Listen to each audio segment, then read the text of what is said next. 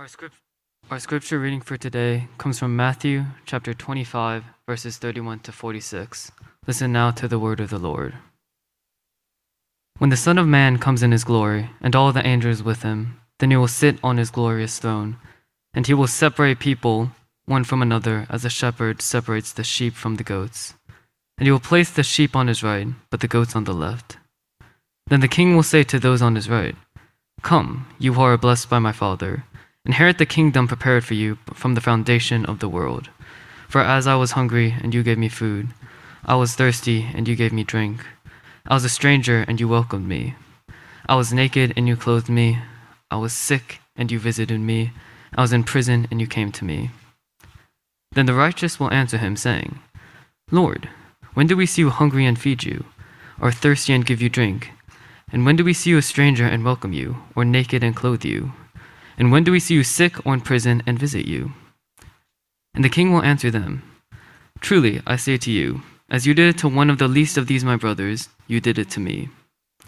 Then he will say to those on his left, "Depart from me, you cursed, into the eternal fire prepared for the devil and his angels. For I was hungry, and you gave me no food. I was thirsty, and you gave me no drink. I was a stranger, and you did not welcome me. Naked, and you did not clothe me. Sick, and in prison, and you did not visit me." Then they also will answer, saying, "Lord, when did we see you hungry or thirsty, or a stranger or naked, or sick or in prison, and did not minister to you?" Then he will answer them, saying, "Truly I say to you, as you did not do it to one of the least of these, you did not do it to me. And these will go away into eternal punishment, but the righteous into eternal life." The word of the Lord.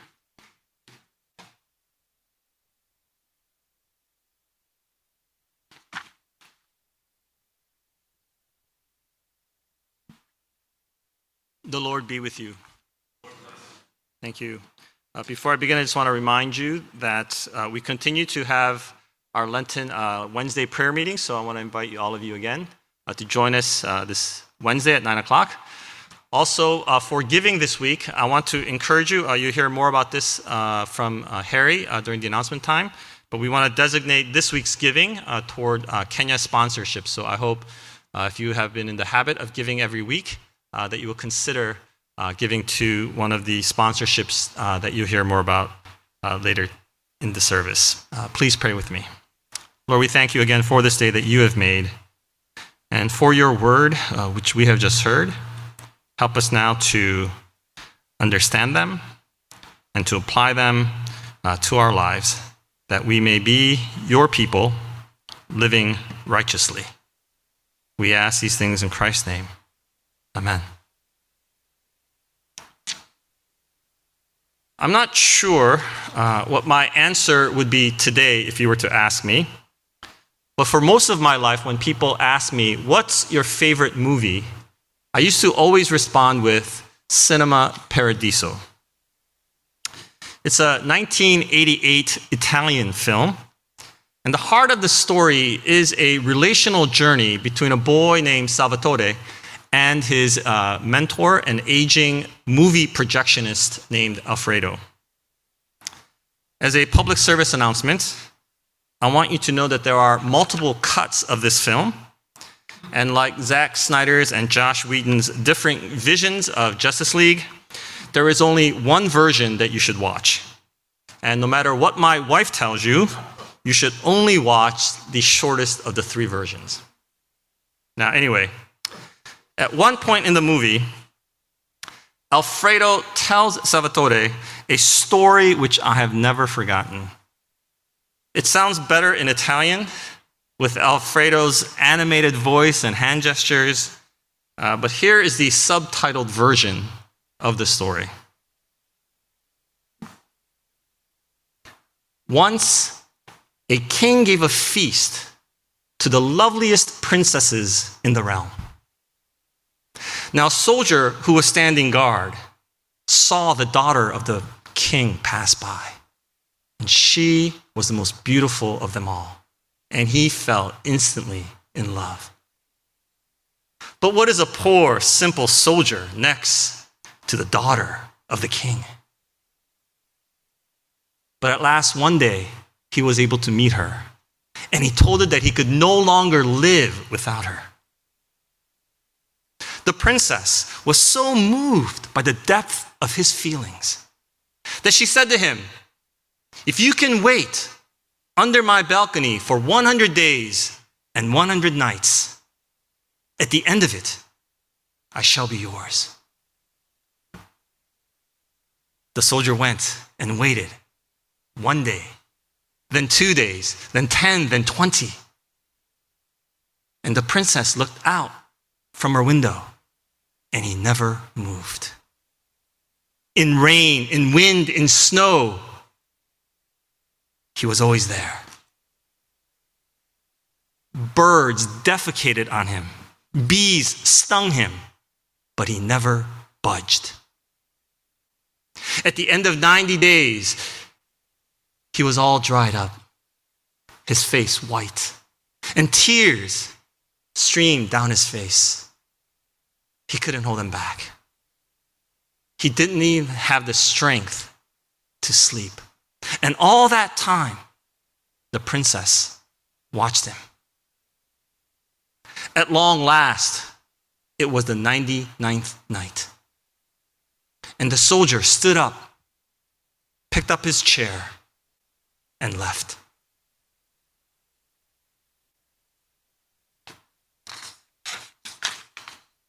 A confused Salvatore then asks, "That's it?" And Alfredo responds gruffly, "That's it. I don't know what it means. If you understand it, you tell me." I think it's a great story. And I'm sure as you heard it, you formed your own opinions, interpretations about what it might mean. And I can tell you that over the years, I formed my own ideas about what the story means, and I've had to kind of revise it as I've gotten older. And in fact, just this week, I was watching it again, and I revised my interpretation of it once more. Now, I think a story told within a larger story can have multiple meanings. And that story can stand by itself. Had I just simply told you that story without any sort of frame, you could have enjoyed the story and drawn your own conclusions from it. You didn't have to know that it's from this other larger story, this movie. And taken out of that context, you could come up with all sorts of interpretations that might be equally valid out of context. That's the power, I think, of a great story. However, if you were to hear that story as you're watching the movie, not every interpretation is going to be equally valid.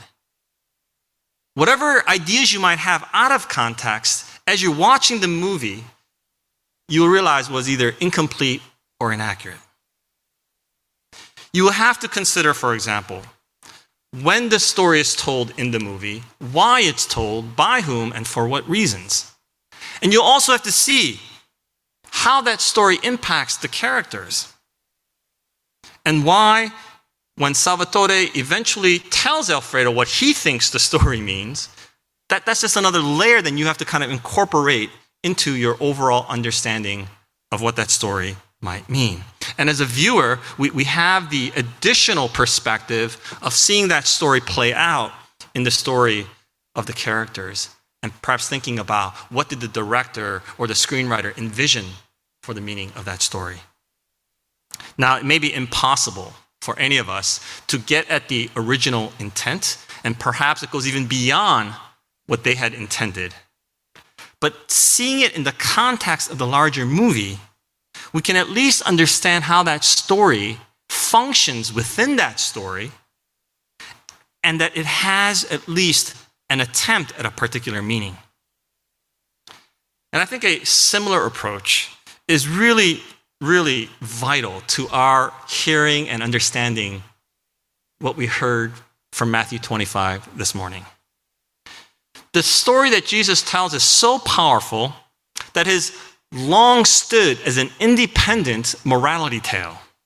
lifted out of context, it is generally interpreted in a general kind of way that those who show mercy and compassion and hospitality will be rewarded with eternal life, and those who don't will be punished in the fires of hell.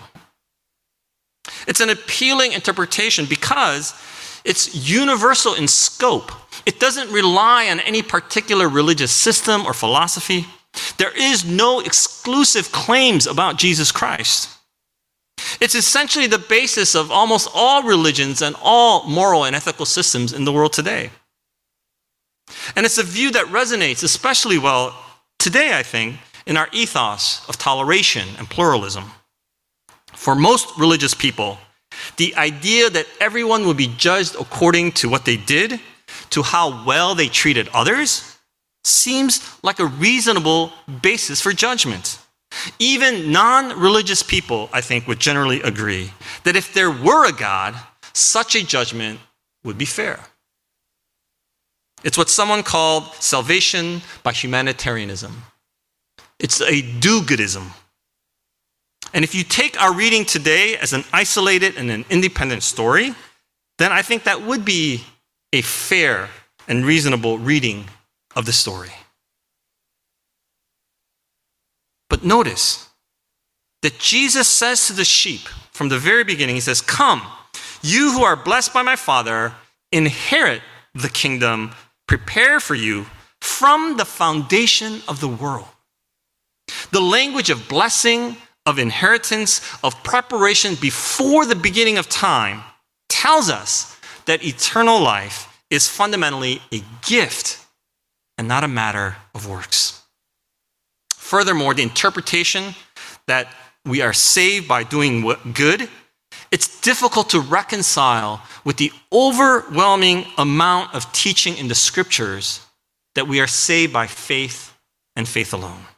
Ephesians 2:8, "For by grace you have been saved, by faith, and not of yourself, not of good works, lest anyone should boast." But of course, the biggest problem with this line of interpretation is that if good works save us, then what's the point of Jesus? It makes his death on the cross irrelevant and cruel, even sadistic. If God will judge us on our works only, why then did he send his beloved Son to die on the cross? The law would have been sufficient. But be nice is not the message for which Christ was crucified. As I've been saying for many weeks now, we have to consider the larger context. Rather than reading this as a random or an isolated story, we have to see how it functions in the context of the whole gospel. So first of all, I can tell you that in the Gospel of Matthew, there are 5 major teaching sections beginning with the Sermon on the Mount. There are 5 teachings. And Matthew does this deliberately to parallel the 5 books of the Torah, to say that Jesus is greater than Moses, that he is the right and true interpreter of the law, that he is the fulfillment of all of the scriptures. And chapter 24 and 25 in the Gospel of Matthew, this is the 5th and last set of teachings. And what you just heard is the last of all of the teachings in the Gospel of Matthew. So 5 sets of teachings, this is the last set, and this is now the last of the last set. So in many ways, this is it. This is the culmination of all the teaching that has been going on. And this particular story that Jesus tells is in a direct response to a question that the disciples ask him at the beginning of chapter 24. As Jesus sat on the Mount of Olives, the disciples came to him privately asking, "Tell us, when will these things be? And what will be the sign of your coming and of the end of the age?" It's in response to that question that Jesus then tells all these things about what to expect at the end of the age. He gives a description of what that's going to look like. And then he concludes his teaching with a series of parables, including the parable of the wise servant who served dinner on time, about the bridesmaids who were prepared with extra oil, about the servants who were entrusted with talents, as we heard about last week, to invest while the master was away. These teachings are a guide to the disciples on how to live while they are waiting for his coming again with faithfulness, with preparedness, and with diligence. And our reading this morning is the last of these teachings.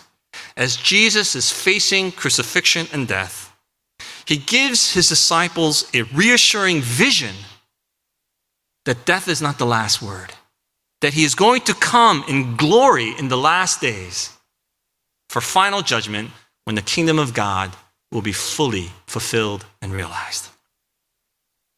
Jesus is declaring this is what's going to happen at the end of the age. When the Son of Man comes in his glory and all the angels with him, he says, then he will sit on his glorious throne.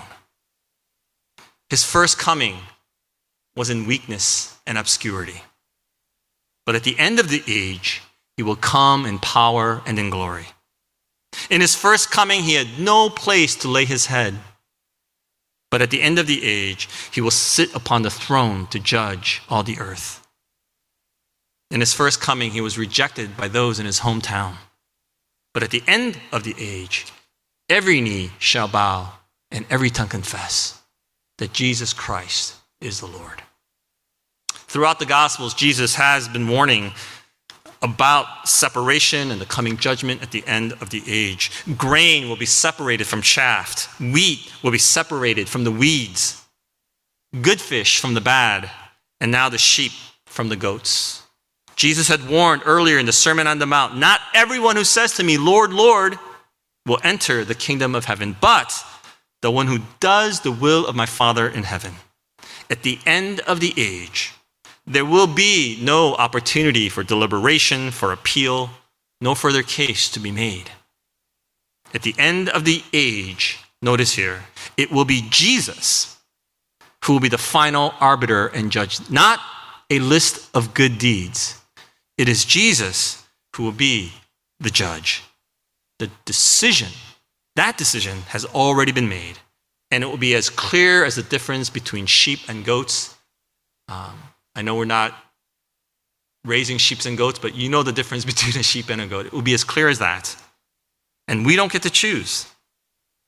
The sheep don't decide who goes in the barn and who stays out. The fish don't decide who gets tossed back into the sea.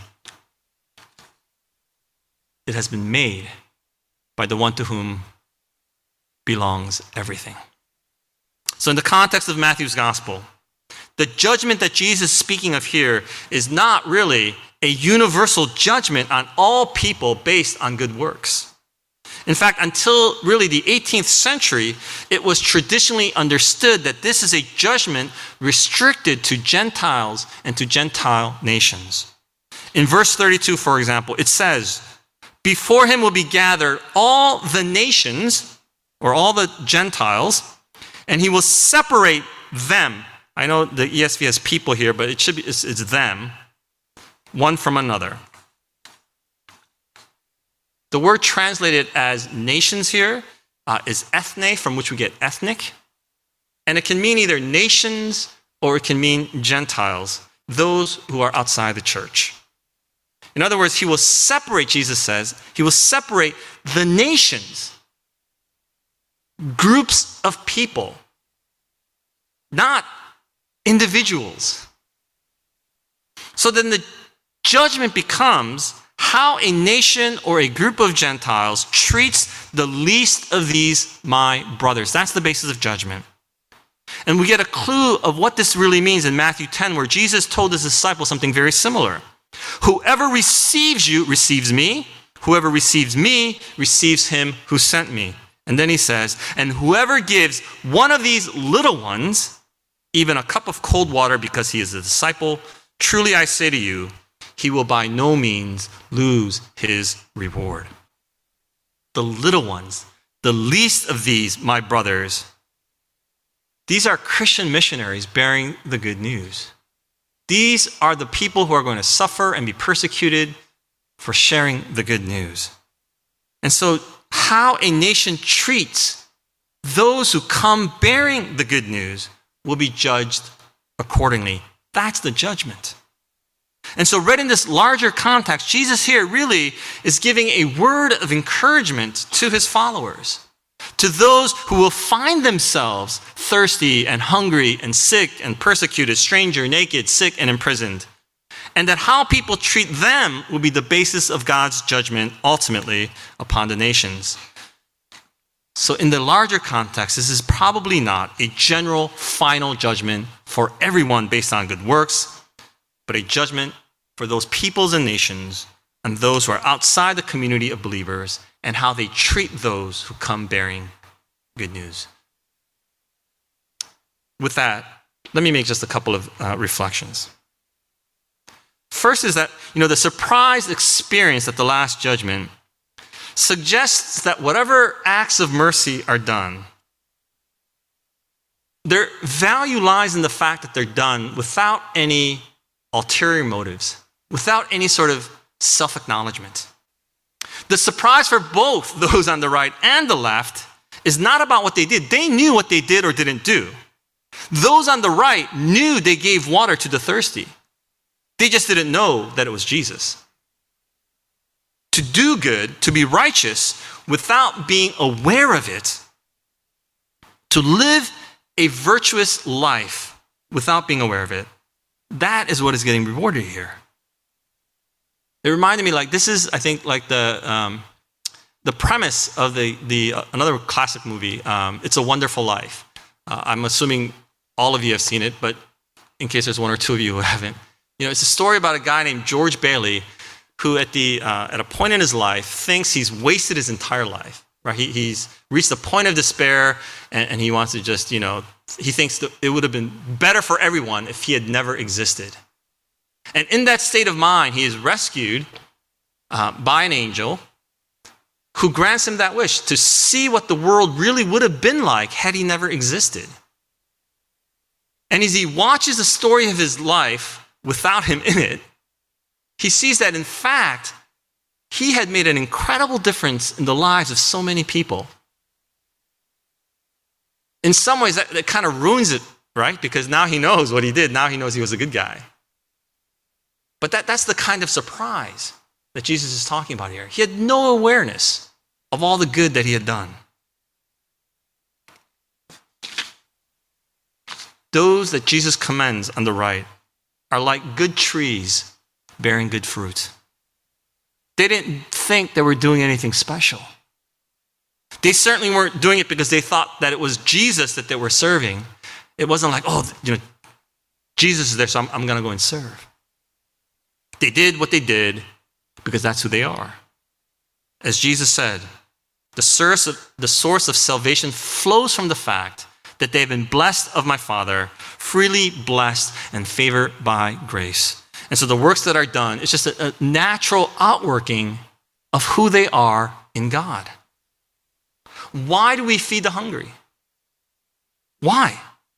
Why do we clothe the naked? Why do we visit those who are imprisoned? Why do we do any act of mercy or compassion? Is it to soften our own sense of guilt? Is it to make ourselves feel better or superior in some way? Is it an exercise in some sort of savior mentality? Is it an opportunity to show off? Is it to game the system and somehow earn points for heaven or something like that? Scott Jose, in a commentary on this passage, offers this illustration. He talks about a man named Jonathan Kolzel, who's devoted much of his career to studying children who are in very difficult situations, like in the South Bronx. And he says that he now remembers some of the way in which he himself talked about these kids. He said that he used to march up to Capitol Hill in Washington to advocate for more money for good programs like Head Start. And when he did, he said he used to say things like, every dollar you invest in Head Start today will save the country $6 later on in lower prison costs. But now he confesses he's ashamed to have put it that way, all in terms of dollars and cents and in the public interests in revenue and bottom lines. Now he says this, why not invest in these kids? Because they're babies and they just deserve to have some joy in their lives. Love and serve your neighbors and even your enemies, I think Jesus is telling us, because every life is valuable before God. Serving others with mercy and compassion is what disciples do because that's who they are. It seems to me that whenever we become aware of our own goodness, we are in danger of losing whatever benefits we might pass on to others and even to our own souls. Jesus calls us to care for others because all are made in the image of God and thus are valuable and to be loved. It's enough that they are fellow human beings. Second, even though this may be a more restricted judgment on Gentile nations, I think it's still a very valuable lesson, very relevant for all of us. As a people of faith, yes, we are saved by grace, but at the very same time, we are also called to act with good works. I quoted Ephesians 2:8-9 a little earlier. For by grace you've been saved through faith, and that this is not of yourselves, it is the gift of God, not of works, so that no one may boast. But the very next verse, verse 10 says this, for we are his workmanship, created in Christ Jesus for good works. We've been created in Christ Jesus for good works, which God prepared beforehand that we should walk in them. We're saved by grace and for good works. We are justified by faith and faith alone. No question. But if there are no good works that result, if there is no evidence at all of a changed life of compassion, then is it really faith? That's the question I think that is posed. Works do not and cannot save us, but they must be a necessary response to that faith. You know, last week, Pastor Ethan shared about the parable of the talents, and he said that one talent might be worth something like $500,000. $500,000. Now, I know there are some of you here, you're very comfortable investing $500,000. I'm not. Side note, thank you to the investment committee for doing that. You know, I'd be intimidated to invest that sum of money with the fear of losing it, right? But in this, look at this. What is commanded here for all of us, whether it's nations or peoples, what is commended is not some great risk, not some great project, not large sums, but really the tiniest acts of mercy and compassion. Jesus does not commend those who did something great and amazing and worthy of going viral on social media. He says, I was sick and you visited me.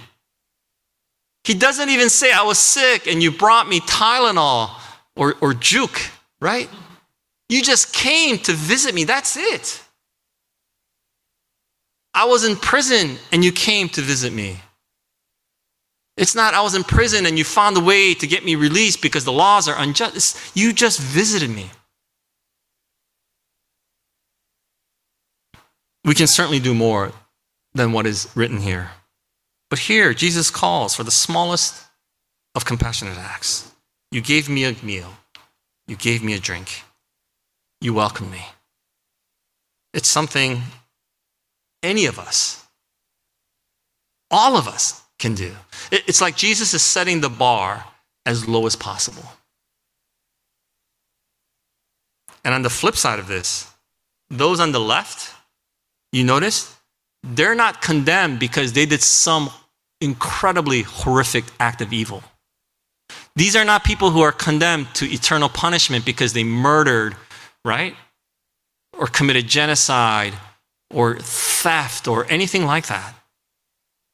They are condemned for not giving someone a cup of water. Something as small as that. Now, it can sound, that seems unfair, right?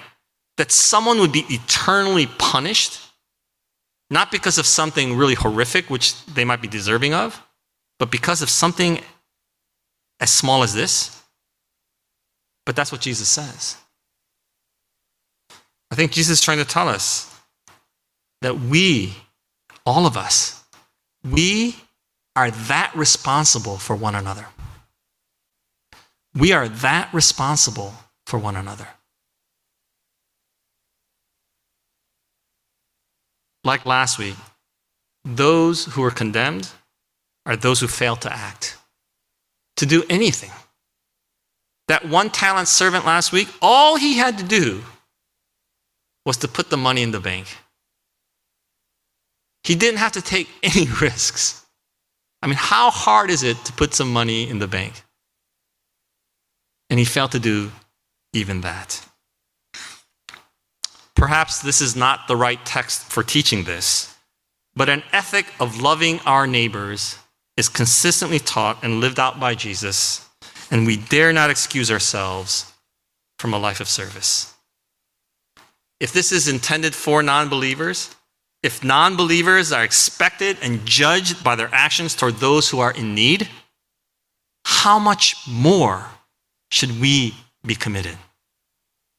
If God expects non-believers to show kindness to the hungry, the thirsty, the stranger, the naked, the sick, and the imprisoned, shouldn't we, who claim to know the love of God, who claim that God is love, who claim to be filled with the Spirit of God, shouldn't we be doing much more than the non-believers?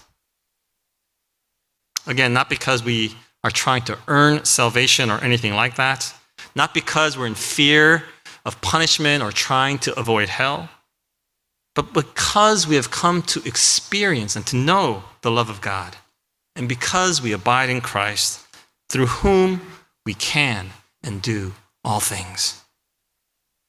Brothers and sisters, let the love of God fill you and motivate you and make real the faith that we profess. Please pray with me.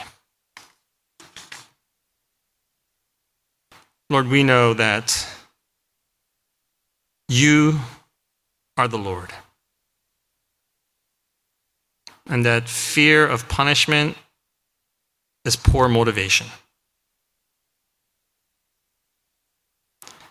Help us to find our confidence in your love for us, and in that assurance, help us to live in such a way that others may see and give you glory. Help us, God, to be like the good trees bearing good fruit, to be the people that you have made us. We ask in the name of Jesus Christ. Amen.